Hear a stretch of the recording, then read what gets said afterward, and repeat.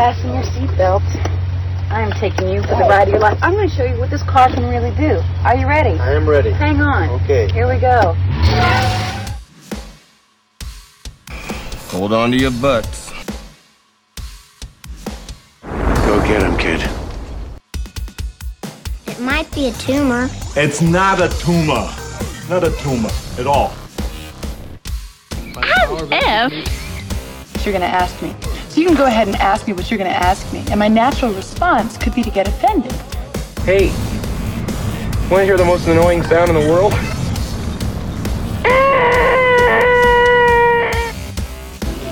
Yeah, well, you know, that's just like your opinion, man. All right. You're listening to the 30-something movie podcast. One movie each week, 30 years in the making. It's the 30-something movie podcast, and just before we started recording, we all agreed that we are all pretty. Oh, so pretty. Especially for this episode. You guys don't want to start singing again like we did before we started recording? No, it's okay. No, choosing not to this time? Yes. Okay. The national opt-out list for singing on the podcast? Yes. Okay. All right. Fair enough. I thought I could maybe try to trick you into it, but that's okay. All right. Well, it is episode number 284. We're starting a new month. It is February 2020, but for us, it's 1990. And this month, because it's the same month as Valentine's Day and Groundhog Day, and I don't know what that has to do with it, but it is Love is in the Air month. And so our set of movies this month are all in the theme of romance, romantic comedies, what have you, or mermaids, in which case Pat thinks that it's the movie with Tom Hanks and the mermaid, when it's really not, but that's okay. Yeah, I messed that up last month. Jeez. That's all right. That's all right. Hey, there's worse things you could have messed up. You could have said that Wax On, Wax Off was in a Rocky movie. Oh, man, that's cold. 200 episodes plus ago. I'm I know. Yeah, taking crap for that. Oh yeah. See, and the best part is, Bo, like someone else on the podcast messes up, and you still get teased. Like I know, because it's. Oh, do you remember the time when? Yeah. Mm-hmm. Yep. I mean, come on. Had it been anybody else, wouldn't you do the same? I don't know. Other people have messed up since then. Maybe not quite as big, but. Yeah.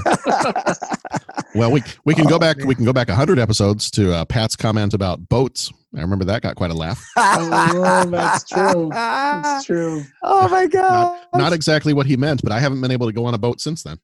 Yeah. Fall asleep once and look what happens. Yeah. See, there you go. Oh man.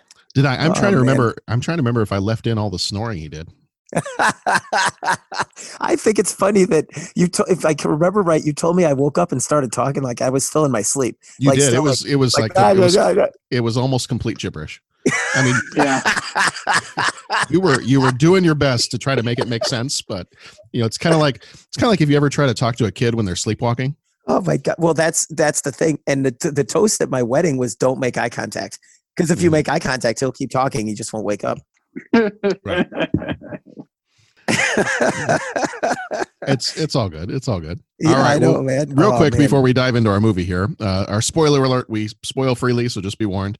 iTunes, please leave a 5-star review if you're enjoying the show. Let us know what you're enjoying about the show. We'd love to hear from you. I'd love to interact with you, whether it's on the social medias or through iTunes reviews or whatever. And then visit our website, 30podcast.com. That's a great way to find out more about the show and see all the different ways you can interact with us and get more out of the show other than just putting it in your ears every week, which that's fine too. Kids, don't put things in your ears. All right. No. Because this is the first week of the month of February, I'm going to run through our This Month in 90 little segment that we do kind of the first week of each month. And so I've got some top news, some births, deaths, sports, books, movies, and songs. So the top news that I was able to find for February 1990, February 11th, 1990, is Nelson Mandela is freed from prison in South Africa after 27 years. Wow. February 21st, the Batman theme by Danny Elfman wins a Grammy Award for Best Instrumental Composition. Nice. Cool. And February 27th, Exxon is indicted on 5 criminal counts for the Exxon Valdez oil spill. Wow. Which I think that happened, I think that was 88 or 89, but this is actually when they were indicted for it. Okay. So, births, one of the ones that I just found like one or two for each of these. Births February 12th. RG3, Robert Griffin III, the NFL player, was born on February 12th, 1990. And now I am not as much of a jazz fan, Pat, as I know you are. So I don't know if this name is familiar to you or not, but it was Miles Davis died, right? I have Mel Lewis died. Oh, Mel Lewis. Okay. So on February 2nd of 1990, did Miles Davis die in February 1990? It was him and Dizzy, I think, passed on around that time. I could be way off. Watch, it's like completely the wrong time. But no, I do know Mel Lewis. He was he led a big band, the Thad Jones Mel Lewis Band. Really awesome stuff, dating back, I think back into the 60s. Mm-hmm. And great jazz drummer and great band leader. And yeah, Mel Lewis, he's pretty awesome, pretty iconic jazz musician. So he passed on in 1990. Yeah, February 2nd, 1990. I looked it up really fast. Okay. Miles Davis was September 1991. 91. Okay. So, when was Dizzy Gillespie? Let me see. So I can find it really fast. Dizzy Gillespie. He passed January 6, 1993. 93. Okay. So actually kind of like almost 1 year after each other. Yeah, it was like I said, see, and the reason that clicks is that was right. I'm trying to think of how old I was. Like when I was always into music, but when I was old enough to really start following and really get into like all these iconic jazz folks were like dying off in and around that time. Mm-hmm. So anyways, sorry, okay. little tangent, but no, Mel Lewis. If you're looking to check out some music, if you've never listened to Mel Lewis, check out Mel Lewis. Check out the Thad Jones Mel Lewis Band. It's great stuff. Nice. Great stuff. Yeah. Nice. So let's see. Top sports. We have on February 11th, James Buster Douglas KOs Mike Tyson in the 10th round to win the world heavyweight boxing title. Okay. Top books for this one: The Bad Place by Dean Koontz and a book called Devices and Desires by P.D. James. Top movies were Driving Miss Daisy, Morgan Freeman and Jessica Tandy, and Hard to Kill with Steven Seagal and Kelly LeBrock. Top songs were Opposites Attract by Paula Abdul in a duet with the Wild Pair. So that is our, unless you gentlemen can remember anything from February 1990 from your childhood. Where were you? That'd be a good question. Where were you in February 1990? I was praying for a snow day. Yeah. I was in Texas, so I probably didn't even know what snow was. Fair enough. I'm sure I was probably playing my Nintendo, playing Super Mario or something like that, and wondering why other places got snow and we didn't. Nice. All right. Well, our movie this time around is Pretty Woman. It came out on the 23rd of March, 1990, rated R, with a runtime of 1 hour, 59 minutes. Directed by Gary Marshall, who died in 2016. He also did Overboard, Beaches, and Runaway Bride. Producers were Arnon Milchan and Stephen Ruther. Stephen Ruther died in 2010. Milchan also did Legend, JFK, and Empire Records. It's Rex Manning Day. And then Ruther did Dirty Dancing and Face Off. Writer for this one was J.F. Lawton, who also did Under Siege, and this is just a fun movie title, so that's why I included it. Cannibal Women in the Avocado Jungle of Death. There you go. There we go. Nice. Should have done that one for the podcast. Cinematography done by Charles Minsky, who also did April Fool's Day and the Lois and Clark pilot episode for the Adventures of Superman TV show. Music was done by James Newton Howard, who also did Wildcats, Flatliners, and My Girl. Budget was $14 million, box office $463.4 million. So it did okay. Rotten Tomatoes critics give it a 62, audience gives it a 68, IMDb gives it a 70, Letterboxd a 68, and CinemaScore an A. Starring Richard Gere, who played Edward Lewis. He was in American Gigolo and Chicago. Julia Roberts was Vivian Ward. She was in Aaron Brockovich and My Best Friend's Wedding. Ralph Bellamy, who died in 1991, was James Morse. He was in His Girl Friday and Trading Places. Jason Alexander was Philip Stuckey. He was in Seinfeld and North. Laura San Giacomo was Kit DeLuca. She was in Sex, Lies, and Videotape and the TV series Just Shoot Me. Alex Hyde White was David Morse. He was in Catch Me If You Can and Indiana Jones and the Last Crusade. Amy Yazbek played Elizabeth Stuckey. She was in The Mask and Robin Hood Men in Tights. Eleanor Donahue played Bridget. She was in The Andy Griffith Show and Freddy's Dead. Hector Elizondo played Barney Thompson. He was in Beverly Hills Cop 3 and Runaway Bride. Judith Baldwin played Susan. She was in No Small Affair and The Stepford Wives, the 1975 version. Here is the trailer of Pretty Woman, and we'll be back in just a moment. Welcome to Hollywood. Everybody comes to Hollywood, got a dream. What's your dream? When I was a little girl, I would pretend I was a princess trapped in the tower, and then this knight on a white horse would come charging up and rescue me. Could you tell me how to get to Beverly Hills? Sure. For $5. You can't charge me for directions. I can do anything I want to, baby. I ain't lost. All right, okay. You have change for 20? For 20, I'll show you person.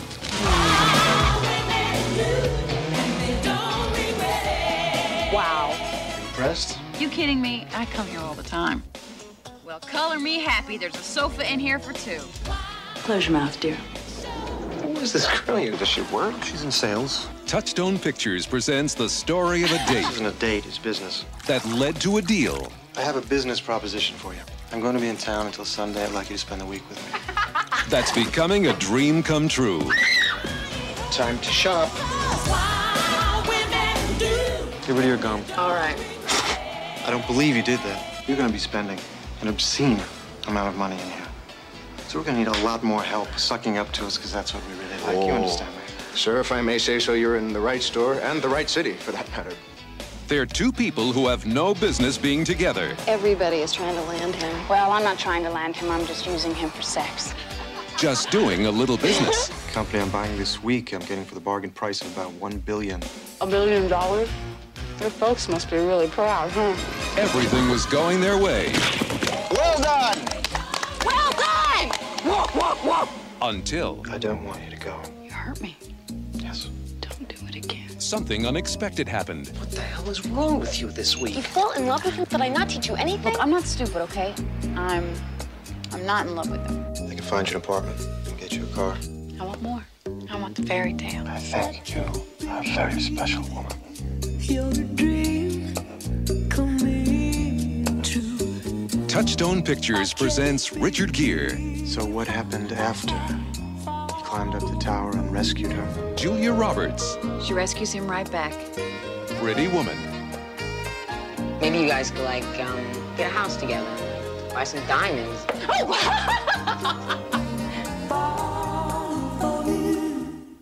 Okay, so I know that sometimes, sometimes we've said that we lean maybe a little bit more towards the action movie, maybe a little bit more towards the historical drama, some of those type of things. And sometimes, throughout the course of the podcast, we've had the occasional romantic comedy here and there. That's pretty much where we are this entire month. So for good or bad, we'll see where this goes. But Pretty Woman. Now, I would hazard a guess and say this is not the first time that anybody had watched this. That would be correct. Okay. It's my second time. Oh, okay. That's it. Maybe Wow. maybe my 1.9th time. I'm Okay. somewhere in there. Okay. I'm within the margin of error. Okay. All right. So that being the case, how does this movie make you feel? I've said this a lot lately, but it's fun. It makes me feel happy. I enjoy everything about it. Yeah, there are some sad things and there are some dated references, but all in all, I enjoy the story. I like the references in the references. The fact that the opera they go see is a parallel of their story. I like that. I like the little things in the story. I like that they actually, the thing that they do at the polo match where they replace the divots, like that really happens at a polo match. Mm-hmm. Like they spend some time making this movie and making it well, and I appreciate that. Yeah. So I mean, I can't disagree with Bo. I don't make it a habit of it, anyways. But as far as this movie goes, I can't disagree with him. I mean, it makes me feel happy. It's cute little story. And Richard Gere is good as the not loan shark. What would you call that? That's financier. That slash and burn. Mm-hmm. What is that? Hostile takeover, aggressive expansion, whatever. He's the businessman, the make the big bucks kind of businessman. And he's very to quote Christian Bale from American Psycho. He's in murders and executions mostly. Yeah, right. And Julia Roberts is. Brings that whole like sweetheart vibe to her role. The supporting cast was very good. So yeah, it's just kind of a cute story, feel good, and yeah. So it makes me happy. And you're right. I mean, it's a well done movie. you know, it's interesting. The dialogue's good. Yeah, all those things. There was some stuff that I kind of not struggled with per se, but just kind of, okay. You know, I didn't have all sunshine and roses opinion of the movie, but we can get into that later. Overall, made me feel happy. Okay. All right. Yeah. For me, this has been kind of a favorite movie for years. In fact, my wife and I, we were watching it actually just last night, and she was talking about how much she had watched this movie even as a kid and didn't fully understand everything that she was probably seeing in the movie, and you know, really understanding what Vivian's profession was and what is entailed with that and all that. You know, I don't think I probably saw this movie very often before. Well, we'll just put it this way. I don't think I saw this movie before having a girlfriend. I don't know that there would have been too much about this movie that would have made me want to watch it. But then having watched it, I really enjoy this movie. This movie makes me happy. I like the little moments between the two of them. I think it's just a great love story. We actually like, because we watched it, I think, so much while we were dating, that we were kind of excited when they were coming out with not the sequel, but the two of them together again in the movie Runaway Bride. And actually the irony of that is that's the movie that we went to go see the day that I proposed to Sharon. So that was kind of our, you know, it was kind of one of our memories related to, that's how we remember what day it was. Cause sometimes we kind of forget, like, was it this day or was it this day? We just have to go back and look at the movie poster, because whatever day the movie came out, that's the day that it happened. There you go. So we have that. And we always really enjoyed this movie. So I think between, you know, just the fun little moments and the little side characters here and there, and that's something too that just makes me happy about these movies is, you know, Gary Marshall tends to reuse a lot of the same actors, and they're always fun actors. You know, you know, Hector Elizono's character, Barney Thompson from The Hotel. You've got, I forget the guy's name, but he's the one that is running the clothing store when Richard Gere and Julia Roberts go there, and they say, you know, we're going to be spending an obscene amount of money here. Yeah. We're going to require a lot of sucking up. Well, sir, I could tell when you walked in that you're not only a handsome man, but a force to be reckoned with. Not me. So, you know, all those different characters, they all get reused in a lot of other movies. They actually get those actors are also in the movie Runaway Bride that Richard Gere and Julia Roberts are in together years later. So, you know, it feels, it's fun. It's sweet. It just feels very familiar. It's like a comfort food.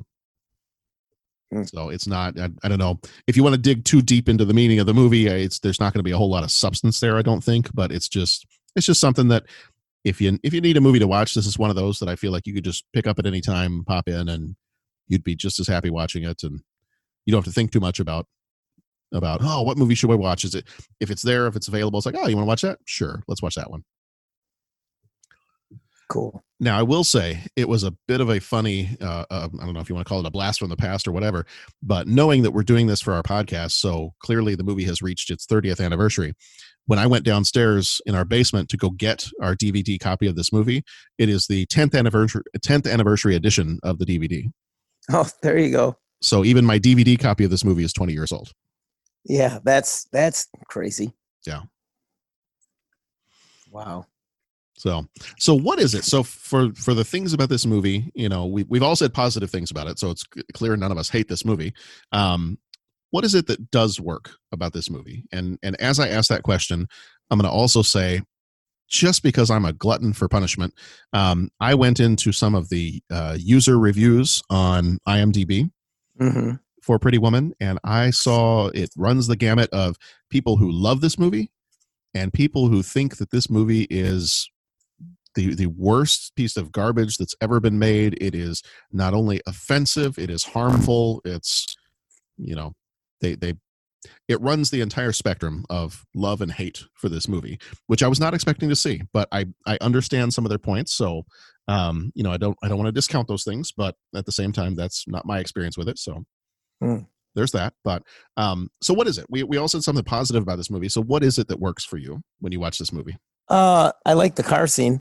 I thought about you as I was watching it. I'm like, oh, Pat's gonna love the Lotus. I mean, I love the Lotus. Who doesn't? Yeah. Corners like it's on rails. Right. That's probably about how I would do with that car.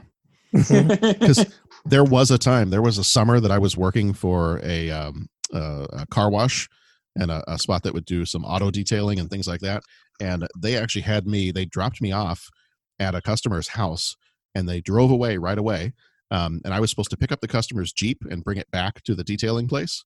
It was a stick. It was a stick, and I've never driven a stick in my life. On a Jeep. So it was very much a learning experience. I didn't have to drive it very far, thank goodness, but it very much reminds me of the beginning of the movie when he's trying to drive that car and roughly his reaction to that. You know, it's funny. I learned to drive stick a little bit later on. I think I was going into college, or I was in college when I finally learned to drive it. It's funny because I have a similar story. Maybe this should have been one of the 3 questions, your most embarrassing driving stick story. But it was funny because I was the designated driver that night. And, I met a group of people out at the bars and stuff. And my buddy had a big, if you remember Toy Story, you remember the pizza delivery truck that was like, it just said, yo, that was kind of like my buddy's truck. And it was stick shift. And it's like the clutch, you push the clutch pedal to the floor, and to get the clutch totally engaged, you had to like slip the clutch out, and to the point where it came so far out that your knee was like touching your lips. Okay. I mean, like that's how far the drag was on this pedal. And I remember that he was like, yeah, I really want to get my car. I can't leave it on the street, but I can't be driving and all that. And I'm like, okay. And they're like, Pat, I'm just like, guys, I just learned. That's okay. You're the best thing, Pat. We got to get you, you got to get us home. Okay.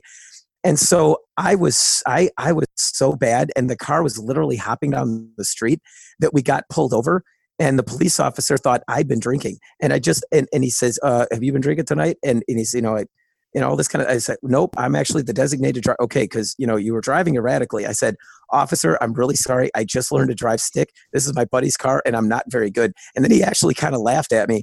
And, I was totally fine to drive, except I couldn't drive stick. So I literally had this guy's like truck, like bouncing. And I remember he was grabbing on like with both hands, like, Canagallo, I think I'm going to get sick because you're making this car hop down the road, So it was, that was kind of a fun experience. I don't think we went much faster than about 5 to 10 miles an hour.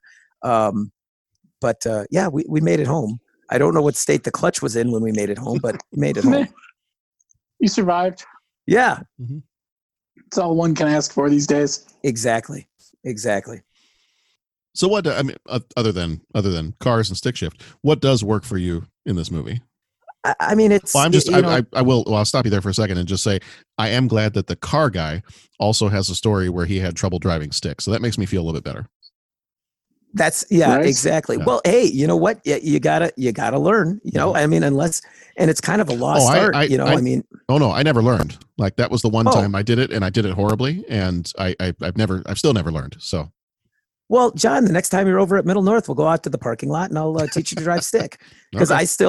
I mean, believe it or not, my car is, it's a stick. And I mean, it probably replacing at some point. And that's still one of the features that I shop for is like, can I get this car in stick shift when I'm looking around at cars? So I suppose I could ask the Tesla people just to be that guy, and see. You totally should. Yeah, just go. Does this come with standard transmission? So yeah, what works? It's just kind of a modern take on fairy tale.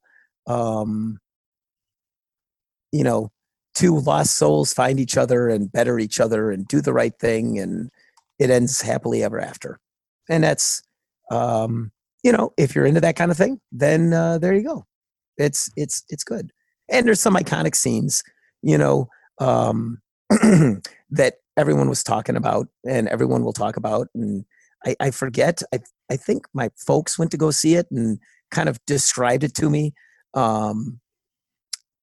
Patrick, here's what it was about and everything like that. So I feel like I've known of it. I mean, I was conscious of it when it first came out. But yeah, just kind of I think there was great chemistry between Richard Gere and Julia Roberts. So, I think even if the story itself, then, oh my gosh, this is the greatest thing ever written.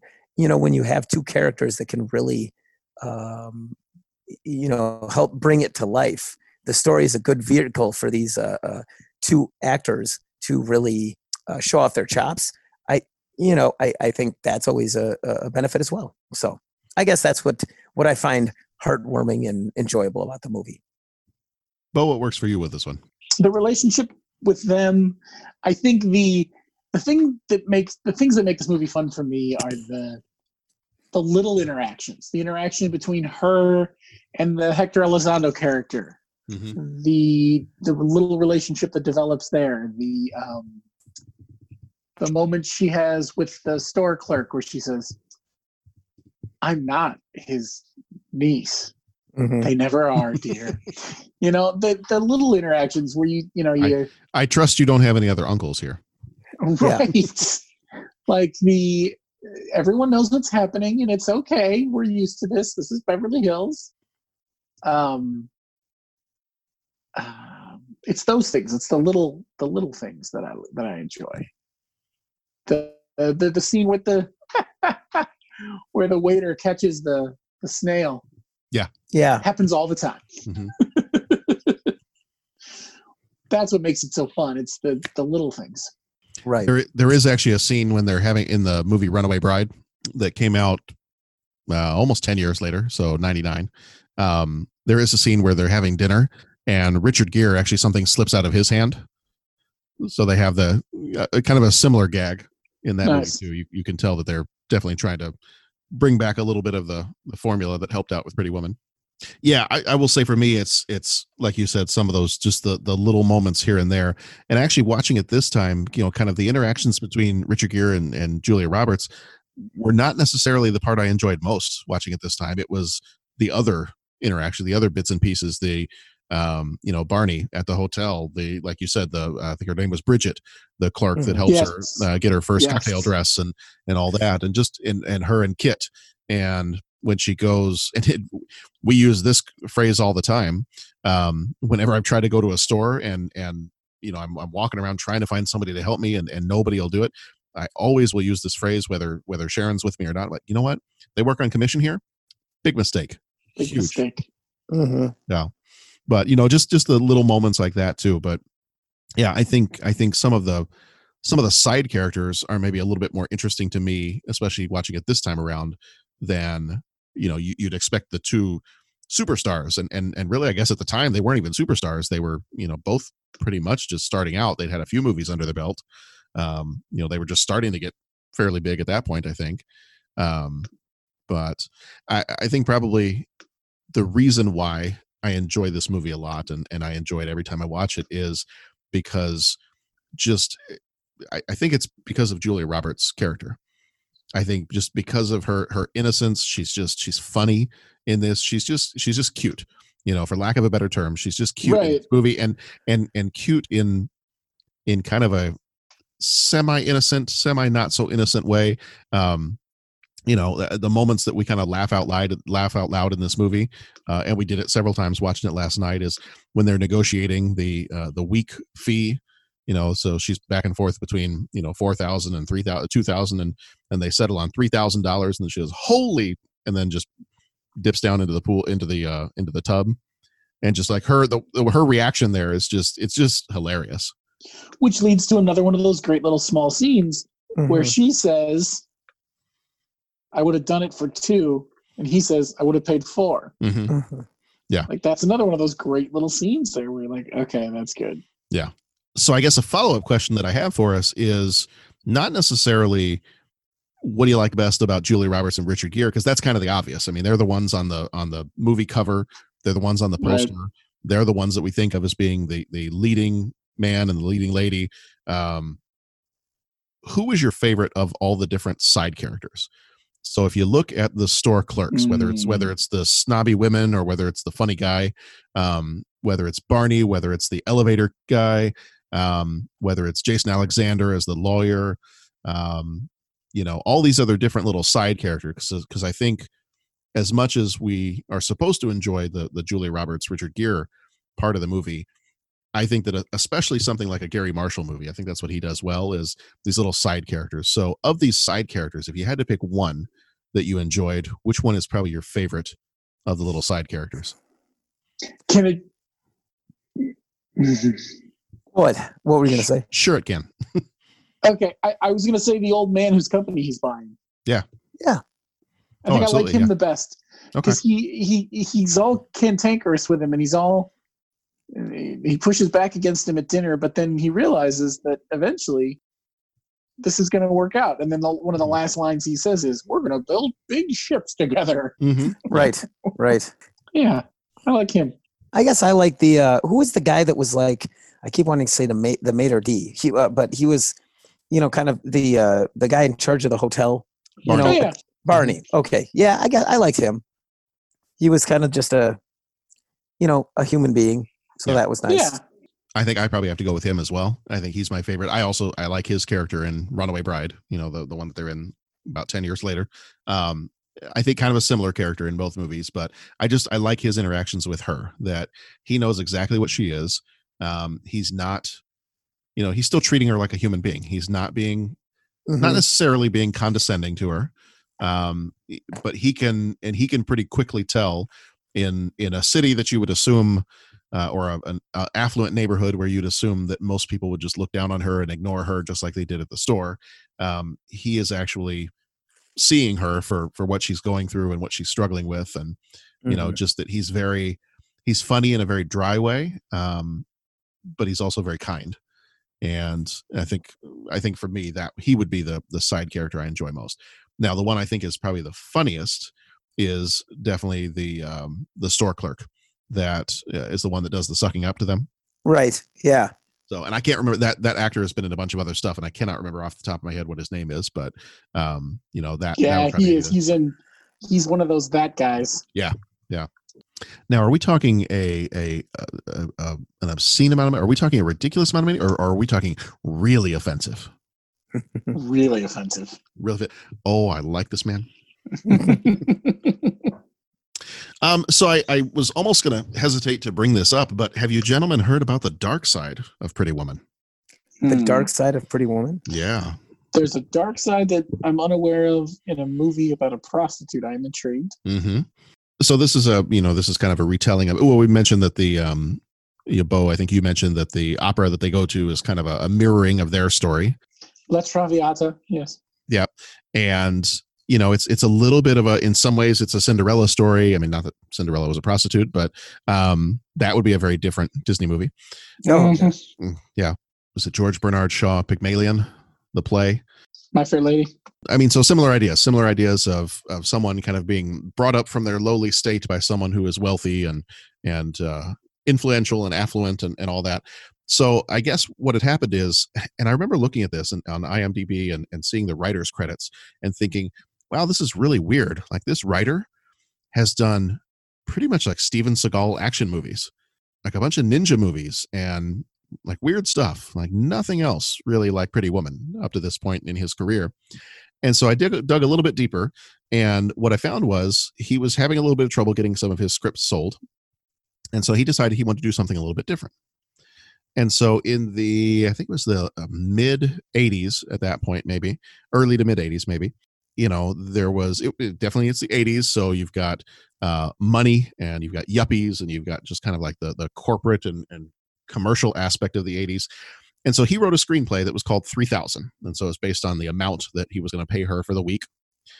And in the screenplay, it was actually supposed to be a world in which big business has kind of destroyed American society. And you have this wealthy financier, and he's going to, bring someone up out of the depths of poverty and prostitution and whatever.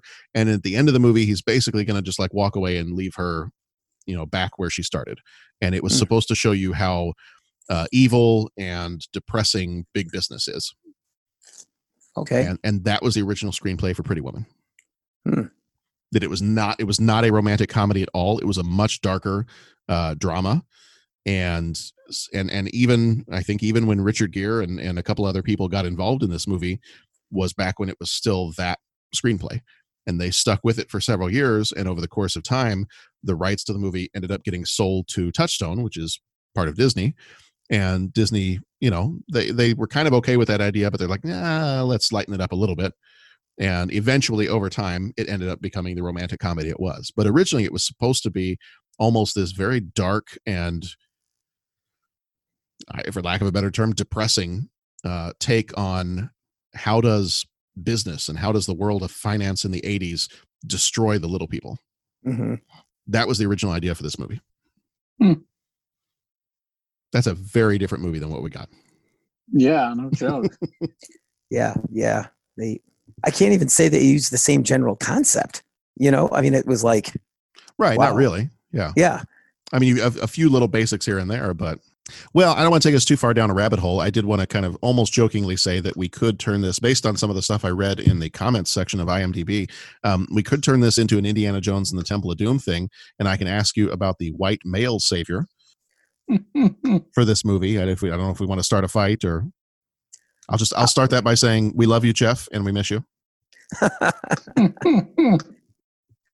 Well, I'm not going to comment on the white male savior thing, but I have to admit I was skeptical going into this movie about that whole thing. Mm-hmm. Because I'd seen it before, and I was kind of like, yeah, okay, I'll watch it for the podcast. Like I Mm-hmm. personally, I mean, if Tammy says, "Hey, let's watch Pretty Woman," oh, okay, yeah. I mean, I'm not going to like throw a temper tantrum. Mm-hmm. I try not to make a habit of doing that, anyways. But I don't think I would seek this movie out unless I had someone else wanted to see it. Mm-hmm. And I got to admit, I kind of went into it a little skeptical of that whole thing.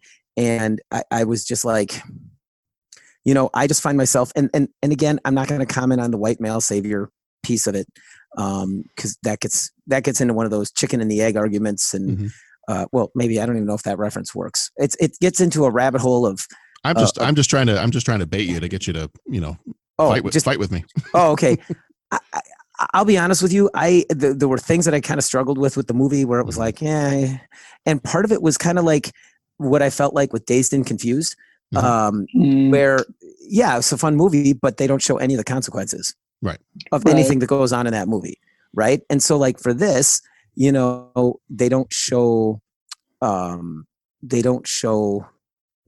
like any of the disease or any of, what would that lifestyle do to someone's psyche? You know what I'm saying? Like, I can't imagine. Like, I don't live that lifestyle, so I don't know.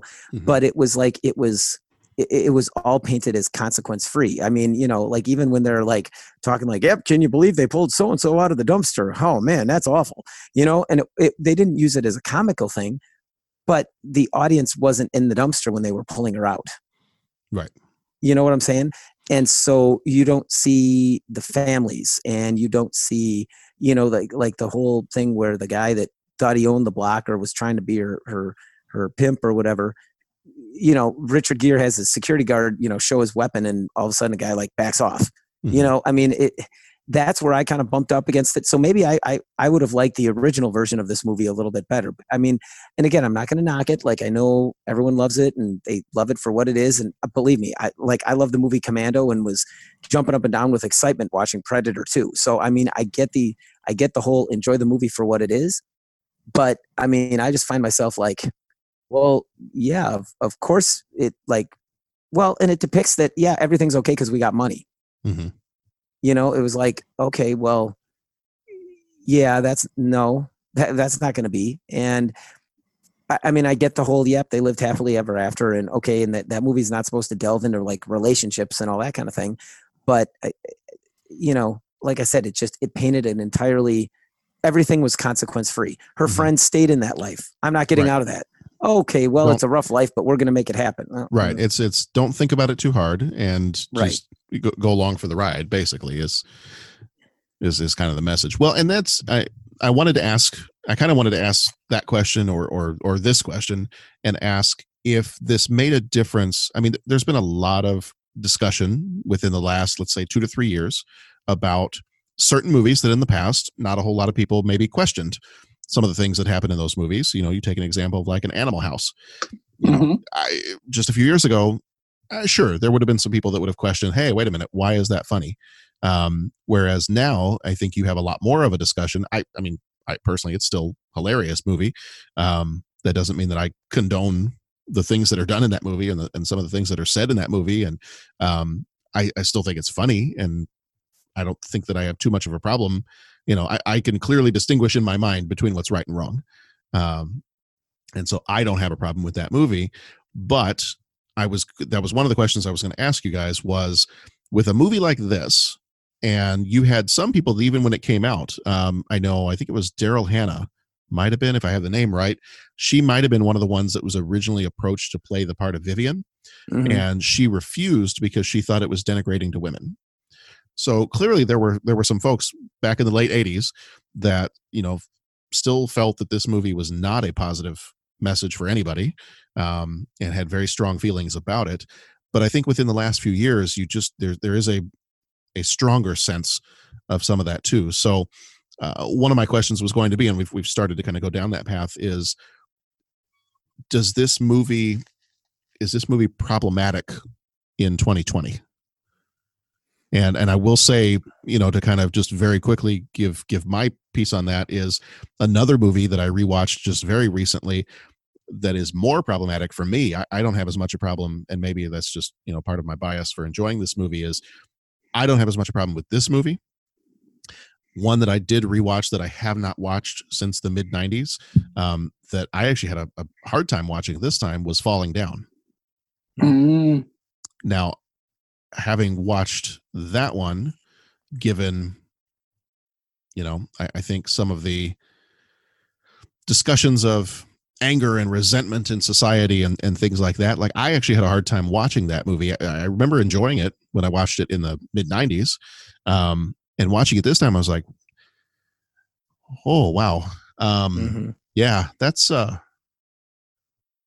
know that we're not supposed to view this guy as a hero, but I think in the mid 90s, I sympathized with him a whole lot more. Man, he's having a really rough day, and oh man, look at that. But I don't know, watching it this time, I was like, no, this guy needs to be stopped. Like, this is bad stuff. None of this is right. Like, he has no right to do any of this. He really has no right to be that angry. I mean, his life compared with, somebody who's got it much worse than him. So I had a really hard time watching that movie, more so than thinking that this movie is problematic. But I don't know. What do you guys think? Is this movie, is Pretty Woman problematic in 2020, or is it still okay? I think it definitely gets a little problematic. Not in such a way, at least in my opinion, it doesn't hurt my enjoyment of it, for better or worse. But I could definitely see the argument someone might give that would say this is dated, maybe. I don't think it would get made the same way today by anyone. Yeah. It's interesting because, and I know I talked to you guys about this.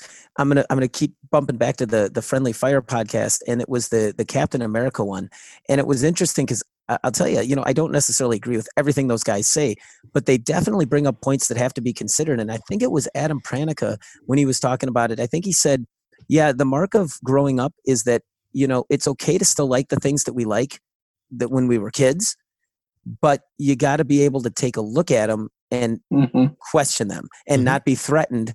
And I'm kind of paraphrasing and using a few of my own words. You got to be able to question things and take an honest look at things. I mean, and so, I'm not trying to say that I have the corner on honesty. And I guess, I mean, I don't know. I didn't see this in 1990, but this wasn't the first time I'd seen it. And I remember thinking back when I originally saw it, and now I did have problems with it. And I don't think it was not problematic back then. I just don't think that we were questioning on that level. And I mean, I guess the way I would answer this question is, I mean, I don't need to get into something as sweeping as, is it the white man savior thing and all that? But, I just have these questions. It's like, well, okay, he went through a character arc, like he was less of a jerk, but it never really said, it never really explored that in depth. He went through that arc and he triumphed over his personal demons and all that. Yeah, like she never really did. He had to go rescue her. You know what I'm saying? Like he had to tell her that he didn't see her as only a prostitute, and then she was okay with it. Do you know what I'm saying? Like he had to help break her out of her lifestyle, or she was the same. Her personality didn't change really at all. I mean, maybe she gained a little bit of extra confidence, but I mean, she was pretty confident at the beginning. So really, I mean, I guess if you want to look at it being a little bit problematic, then it's that, her character arc depended completely upon his money at the end of the movie. Yeah. It was. So that's where it could be problematic, is that really she didn't have much of a character arc. She was the same character. I mean, she was the same kind of, sweet, innocent girl that she was at the beginning of the movie. She's the exact same person at the end of the movie. All the potential, all of the wittiness, all the intelligence, all of that stuff didn't change for her. The only thing that changed was now she had a better set of clothes and she had enough money to go back to school or do whatever. Yeah. And I mean, it wasn't totally on the nose. I mean, they did live happily ever after and all that, but I guess, I mean, and I'm approaching it with the wrong thing in mind. Like I want something that's a little bit more realistic, but I mean, if I was watching that, if I was watching this movie with my daughter, obviously years and years and years from now, I mean, and I wouldn't ever want her to aspire to be, end up living that kind of a lifestyle or having to go into that profession or whatnot. But, even that, just the way that, like I said, that being portrayed just in a consequence-free, I mean, like the biggest consequence of her, working as a prostitute was she couldn't make rent. I mean, well, yeah, there's a little bit, it's a little bit deeper than that. And, they're finding all this, now about, people to, forced to work in that area, that profession. And, the whole, people abducted from, various parts of the world and, kind of sold into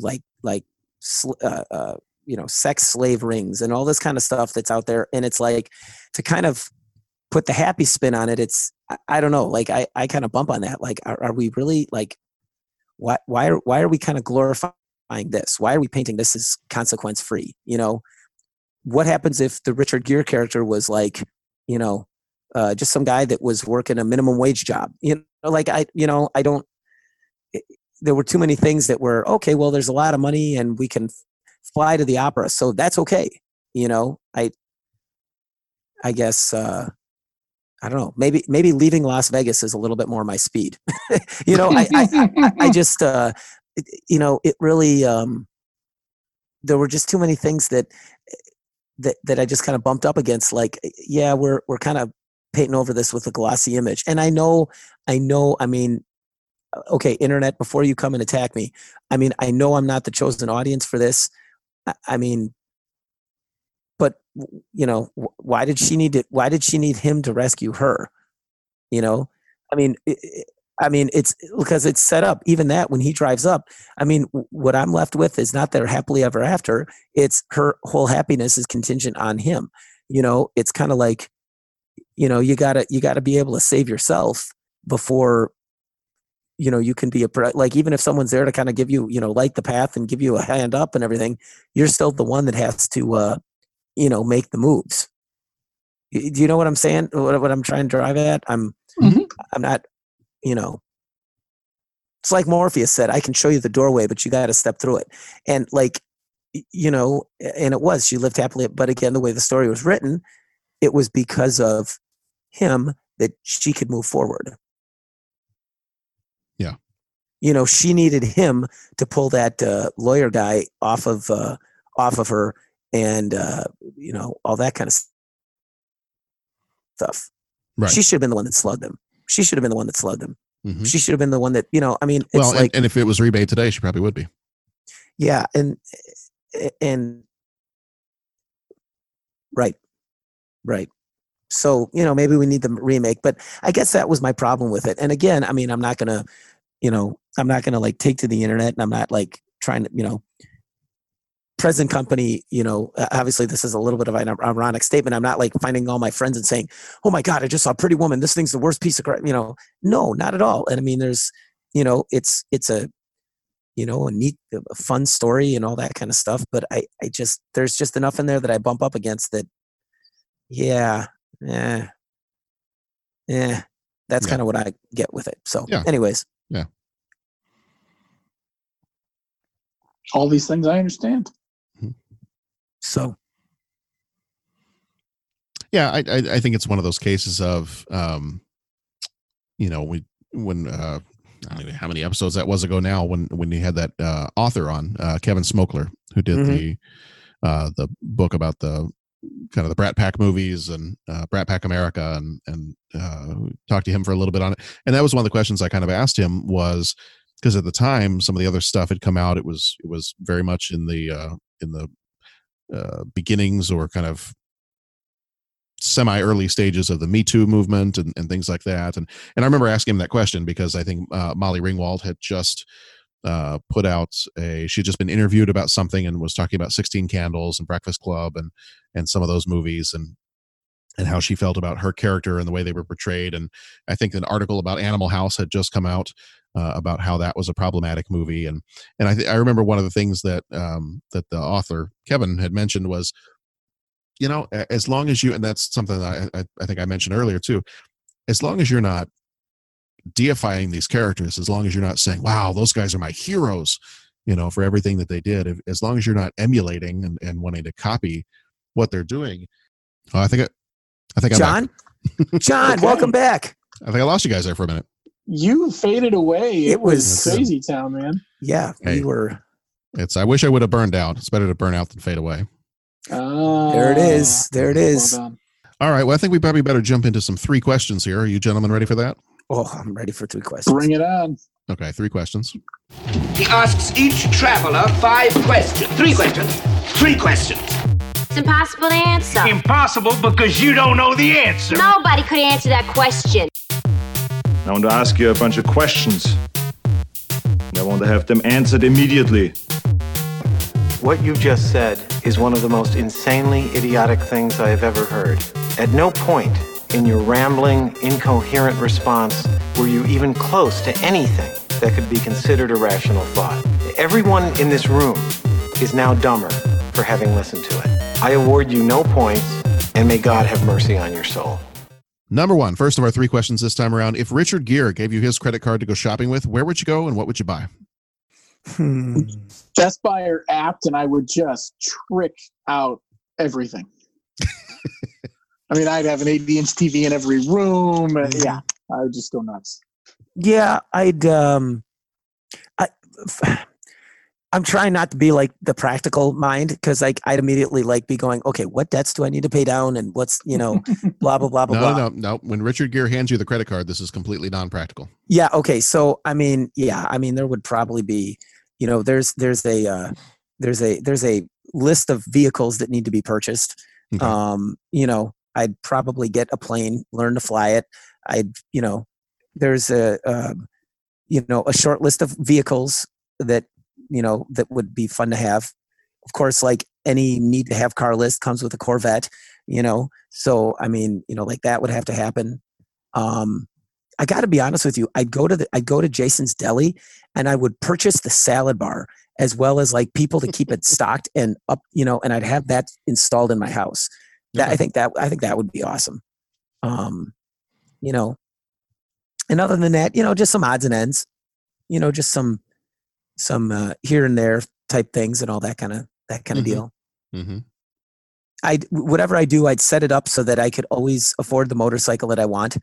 You know, if this is a one-time, like I got the credit card, like I'd somehow set up some kind of a motorcycle trust fund or something so that I could, you know, but yeah, up maintenance and upkeep. Yeah, exactly. Yeah. Mine would probably be some sort, you know, vehicles. Okay. Boat, plane, car. Planes, trains, and automobiles. Yeah. Mm-hmm.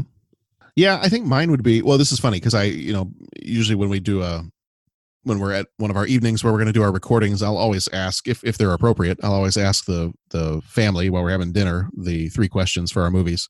And I kind of had to figure out some good 3 questions for this movie because I didn't want any of them to involve prostitution. Yeah. You know, it's Good let's explain that one to the kids. Yeah. So I asked him a couple of these questions too, and of course Nora, she jumped right away to, well, Mom really wants a new car, so I'd buy Mom a new car. There it is. And John Ezra's like, well, I wouldn't. I got plenty of stuff I want for myself. So we have determined that Nora is now the favorite child. Sure. That's okay. Yeah. I didn't know that was up for debate. I thought that was a lock. It's pretty much locked in, and he's probably going to start yelling as soon as he hears this because I know he listens to the podcast. So no kidding.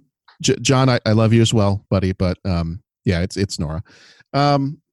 So yeah, she was very selfless about that. I think he said he was going to buy a whole bunch of Lego sets and buy himself an Xbox and a PlayStation, and he tried to go the route of getting the unlimited wishes by buying a gift card so that he could spend it at a whole bunch of different times. And oh, good. Okay. I was like, no. You got to give him credit for the effort, but I know. I said, we're not trying to like shake down the genie and get multiple wishes here. So, well, that's honestly, I kind of went with him with that whole motorcycle thing.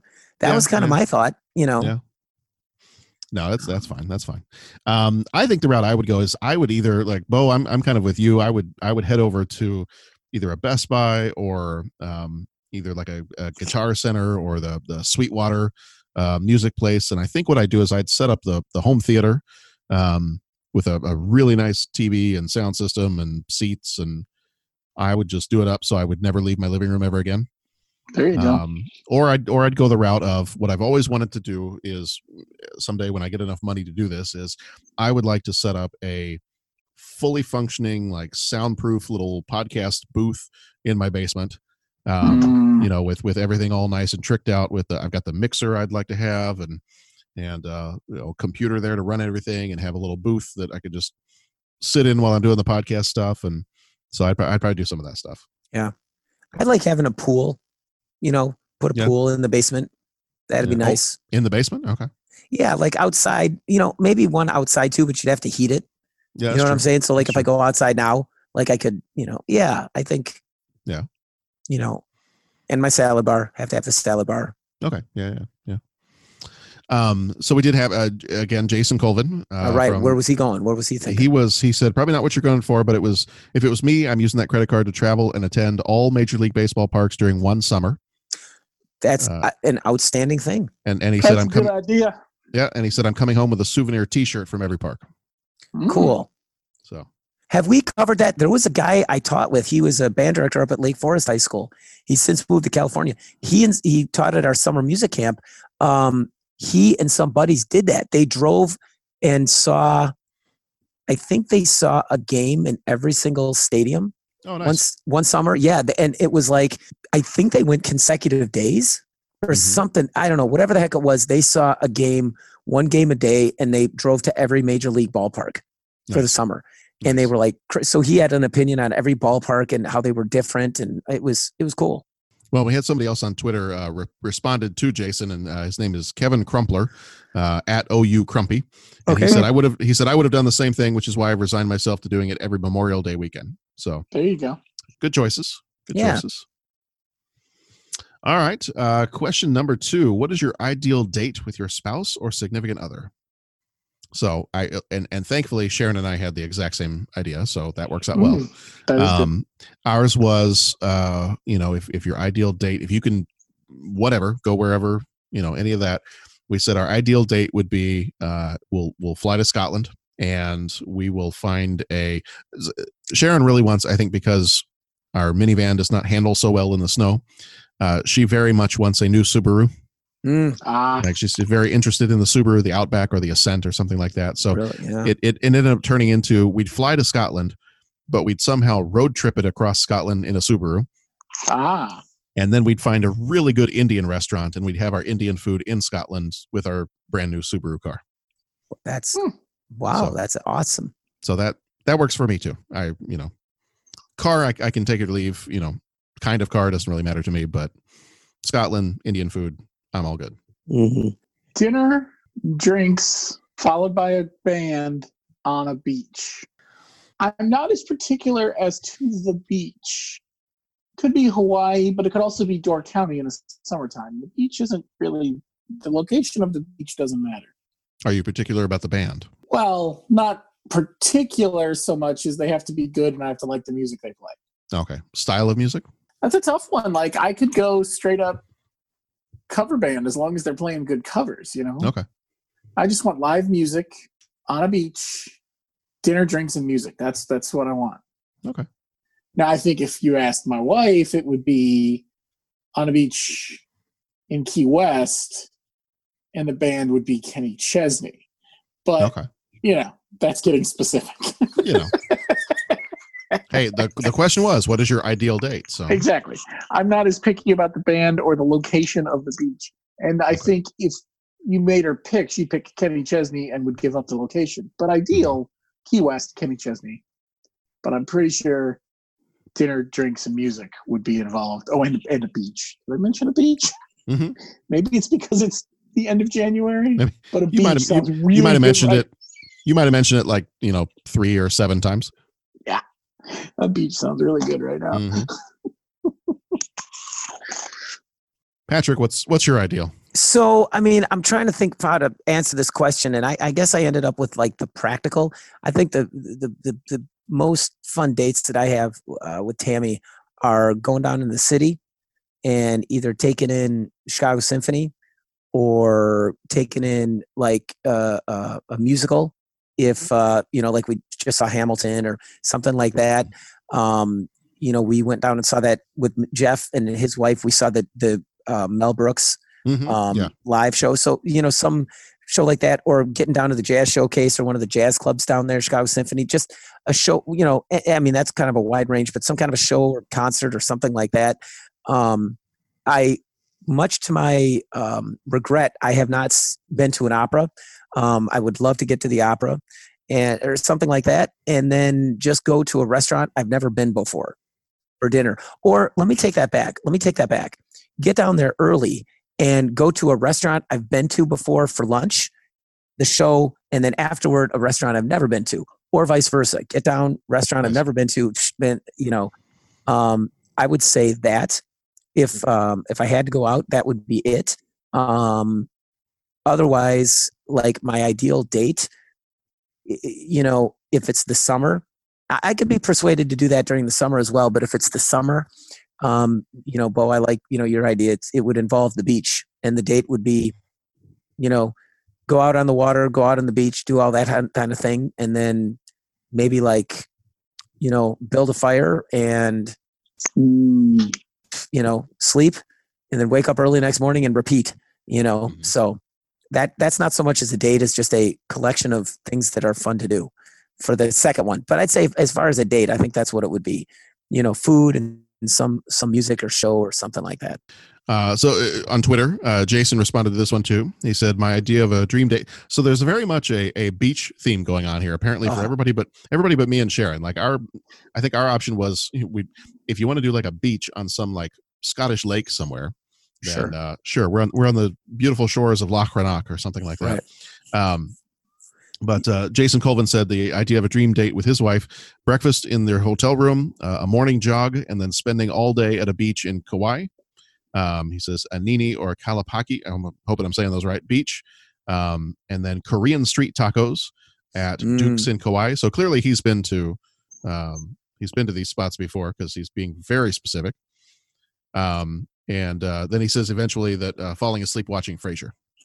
There you go. So he did offer it in parentheses censored in the middle of his ideal date. So I'm let that go as you will. But I did say I did ask this question. I was like, Mom and I are the only ones that can answer this. But John, if you had to go on your ideal date, where would you go? And he's like, what? Wait, do I have to go with anybody? Like, okay, well, that's kind of the point, buddy. But like, where would you go? He's like, oh, I don't know. I'd go see a movie or something. And it was like, would it be like a romantic comedy? Or he's like, I don't know. I just go see a movie. So I think we decided it would be a romantic horror. I don't know what that would be, but I think he'd be a little bit more interested in that. And Nora was funny because she actually the other day we had been talking about this because my sister had just gone on a date with somebody, and Nora was saying, when I go on dates someday, this is how the date's going to go. I'm going to walk in. I'm going to say, hi, my name is Nora. Do you like science and podcasts? No, you don't? I'm calling my mom. This date's over. Wow. Good for her. Good for her. And she did tell me, and I haven't gotten it on tape yet. She did tell me she's not dating until she's at least 30. So I am super happy. That's right. Totally fine with all of that. Yeah, you're gonna There be you beating go. them off with a stick. Yep. There you go. It's not going to work that way, but I'm very excited for it to possibly be that way. I love it. I love it. Do you like science and what was it? Podcasts. Yeah, do you like science and podcasts? Podcasts. Mhm. No. All right, we're done. No, we're done. out. You're done. This date's over. Yeah, this date's over. Mom, can you come pick me up? Yeah, like no. You like see, she's not gonna need any guy to come rescue, save her. You know? Oh, what I'm saying? no, not at all. Yeah, Not at all. that's right. So there you go. Yeah. There you go. All right, question number 3. Vivian gets introduced to some foods she's never eaten before at the dinner scene. What is the strangest food you've ever eaten? So I was at Korean barbecue, and I was barbecuing something that I have no idea. I tried to eat it, and I have no idea what it was. Still to this day, you don't know what it was? I have no idea what it is, what it was. What it shall be. I have no idea. I mean, maybe that was part of the experience that kind of caused me to kind of change what I eat today. I'm not 100% sure, but that would have been the weirdest thing. Was I was like, hey, I think this is, whatever we think this is, and then it was like chewing it. It was like, what is this? I don't know. Okay, well, we're just going to avoid that. I'm going to go get some bean sprouts and like an egg roll or something. I mean, it was like I have no idea what I just tried to eat. Strangest thing I've ever eaten that I kind of enjoyed is I had ostrich soup once. But like strangest thing that I didn't like, mussels. I don't like mussels. Really? Yeah, that texture. I just have never been a fan. So, yeah. What about you, John? What do you got? I've got, you know what, and actually two of my, and see, here's the thing, is I said when we were talking about this tonight, before we started recording, I told my wife, I said, I've got some that are probably going to be considered weird, but I don't consider them weird. Like they're really good. Like I like them. So it's not like it's weird and I'm like grossed out by it. One I remember having in college, the octopus tentacles. That was pretty weird, still tasted good, but that was probably one of the weirder things I've ever had before. But my two, I mean, I'm going to be very consistent tonight. I got to go back to Scotland for both of them. My two are probably going to be haggis and black pudding. All right. So are we aware of what black pudding is? Because that freaks my children out every time I talk about it. Yeah. Mm-hmm. And I understand why they would be freaked out. Yeah. It's good stuff though. Now, granted, every time we went to Scotland, when we lived over in England, every time we go to Scotland, I would always get black pudding for breakfast. And I will tell you, every time I went to Scotland, I always had an upset stomach. I bet. But I don't care. It was good stuff. The risk, it's worth it. Oh, it was totally worth it. There was also the time where I don't think of this as being weird, but there was also a time where I think to demonstrate some of the things that were around during some of the world wars and the Depression. And Bo, I don't know if the same teacher did this with your class. I remember there was a history teacher that we had that brought in cans of Spam to try to get everybody to try Spam. I do have an odd memory of this. Okay. And I remember, do you remember the guy in our grade? His name was Jared Klein. I do. So Jared and I sat next to each other in our U.S. history class, and everybody else in this class, so a class of probably 24, 25 plus people, everybody's sitting there going, ugh, no, I'm not having the Spam. Well, I think we must have been close to the last class of the day or something like that. And she really didn't want to take this stuff home. Sure. So Jared Klein and I sat there and we finished the rest of the Spam that she had throughout the rest. That was one of my favorite classes I ever had that entire year. Nice. We just sat there and we ate Spam the entire class. I believe everything about that story. Like knowing that, yes, you did. Yes, we did. Well, my lovely wife said that she said that she remembered, and she doesn't necessarily remember what the foods might have been, but she said that one time with Model UN in high school, that there was a teacher, Mr. Underbrink, and that he took them down to Chinatown in the city at one point, and he ordered things off the menu that they had no clue what they were. And I guess did you have Mr. Underbrink? I never had him as a teacher. I did not either, but he was knew of him. He was a character. Yes, he was. Yeah, and I think he just went. I think he just went to town and just ordered what he felt like ordering off the menu. And he was very well traveled, so he had probably had all of this food at one point or another in his life. And oh yeah, all good stuff. All good stuff. Totally. I won't eat bugs though. That was the one time I decided not a chocolate covered caterpillar kind of guy. Nope, not at all. I'll eat blood pudding day and night, but I will not eat bugs. Interesting. Not a fan. Not a fan. All right. Well, let's see. You know what? Last week I forgot again to ask what your rating for the movie would be when we were doing Predator 2. So I'll ask you this time. Out of 5 steaming divots, what would you give Pretty Woman? I'll say 4 steaming divots. Okay. I'll say 3.5. And I could be. If people start giving me dirty looks and it's going to cause an uproar, I'll say 4. Nah, nobody's. And if it's not, that's no. I mean, I'm saying present company included. It's like I don't want to fight about it, so it's like, oh, hey, yeah, right, okay, it's all good. I'm gonna give it 4. I'm not good, but I kind of feel 3.5. All right, well, you can go 3.5. I'm gonna go with a 4. So, all right, so we'll do that.